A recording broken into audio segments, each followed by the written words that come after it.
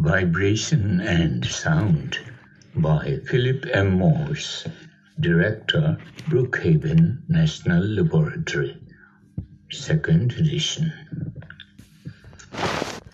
Preface to the 1st edition. The following book on the theory of vibrations and sound is intended primarily as a textbook for students of physics and of communications engineering. After teaching the introductory course in this subject at the Massachusetts Institute of Technology for several years, the author has become persuaded that there is need for a new textbook in the field. There are, of course, many other books on the theory of sound. The author's excuse for adding another to the list is that in the past 10 years, the rapid growth of atomic physics has induced a complete reorganization of the science of acoustics.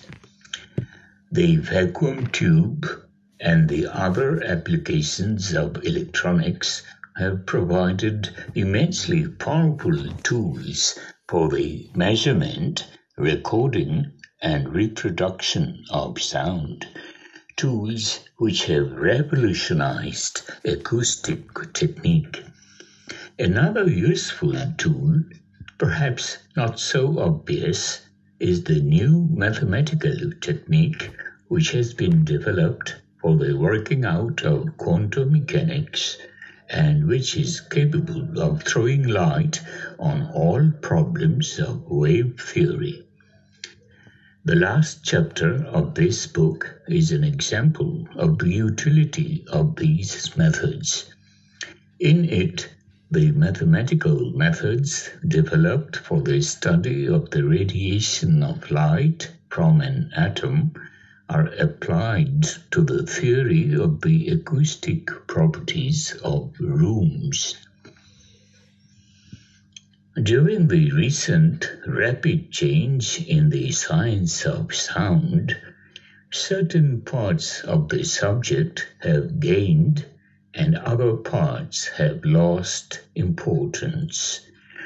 The present book attempts to follow this change in emphasis and to discuss the new development as well as those portions of the older theory which are still important.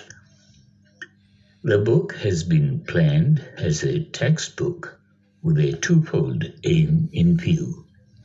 The first aim, of course, is to give the student a general introduction to the theory of vibration and sound. An introductory course in this subject must, of necessity, be more theoretical than practical. In no other branch of physics are the fundamental measurements so hard to perform, and the theory relatively so simple. And in few other branches are the experimental methods so dependent on a thorough knowledge of theory. Since this is so, the student must first be given a physical picture of the fundamental theory of the vibration of solid bodies and the propagation of sound waves before he can appreciate the techniques used in the measurements of sound and before he can begin to design acoustical apparatus. The second aim is to give the student a series of examples of the method of theoretical physics, the way a theoretical physicist attacks a problem and how he finds its solution. This subject is too often neglected, especially in engineering courses. The student is usually given a series of formulas to use in standardized cases. The formula is sometimes introduced by a cursory derivation and sometimes with no derivation at all. After such a course, the student is capable of using the formulas on standard problems, but he is unable to devise a new formula to use in unusual cases. In this book, the author has tried to derive every formula from the fundamental laws of physics. There are a few exceptions to this procedure, and to show in some detail the steps in these derivations and their logical necessity. This does not mean that the mathematical machinery is given in excessive detail, but that the steps in the physical reasoning are brought out.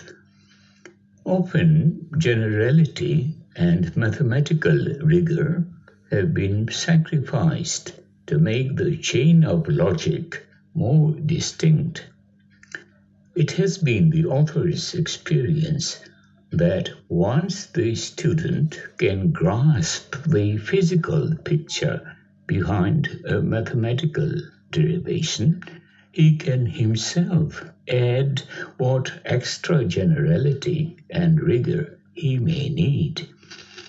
Often, too, the author has supplemented or replaced the rigid and esoteric technical vocabulary by more colloquial phrases in order to make vivid a concept or to suggest a new point of view. It is assumed that the student has a thorough knowledge of calculus and some acquaintance with the fundamental laws of mechanics. A knowledge of differential equations is helpful, but is not necessary, for the solutions of the various differential equations encountered are worked out in the text. Tables of the functions used are given in the back of the book.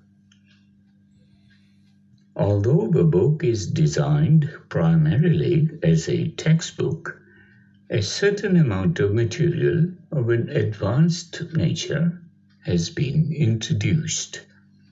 In this way, it is hoped the volume will be useful as a fairly complete reference work for those parts of the theory of sound which seem at present to be most important for the acoustical scientist.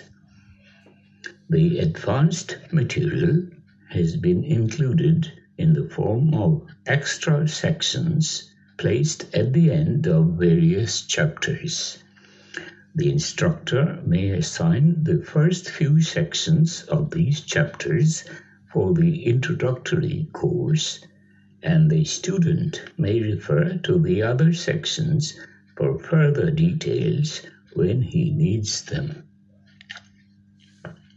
The author wishes to express his gratitude to Professor R.D. Fay and to Dr. W.M. Hall, whose help in choosing subject matter and methods of presentation has been invaluable.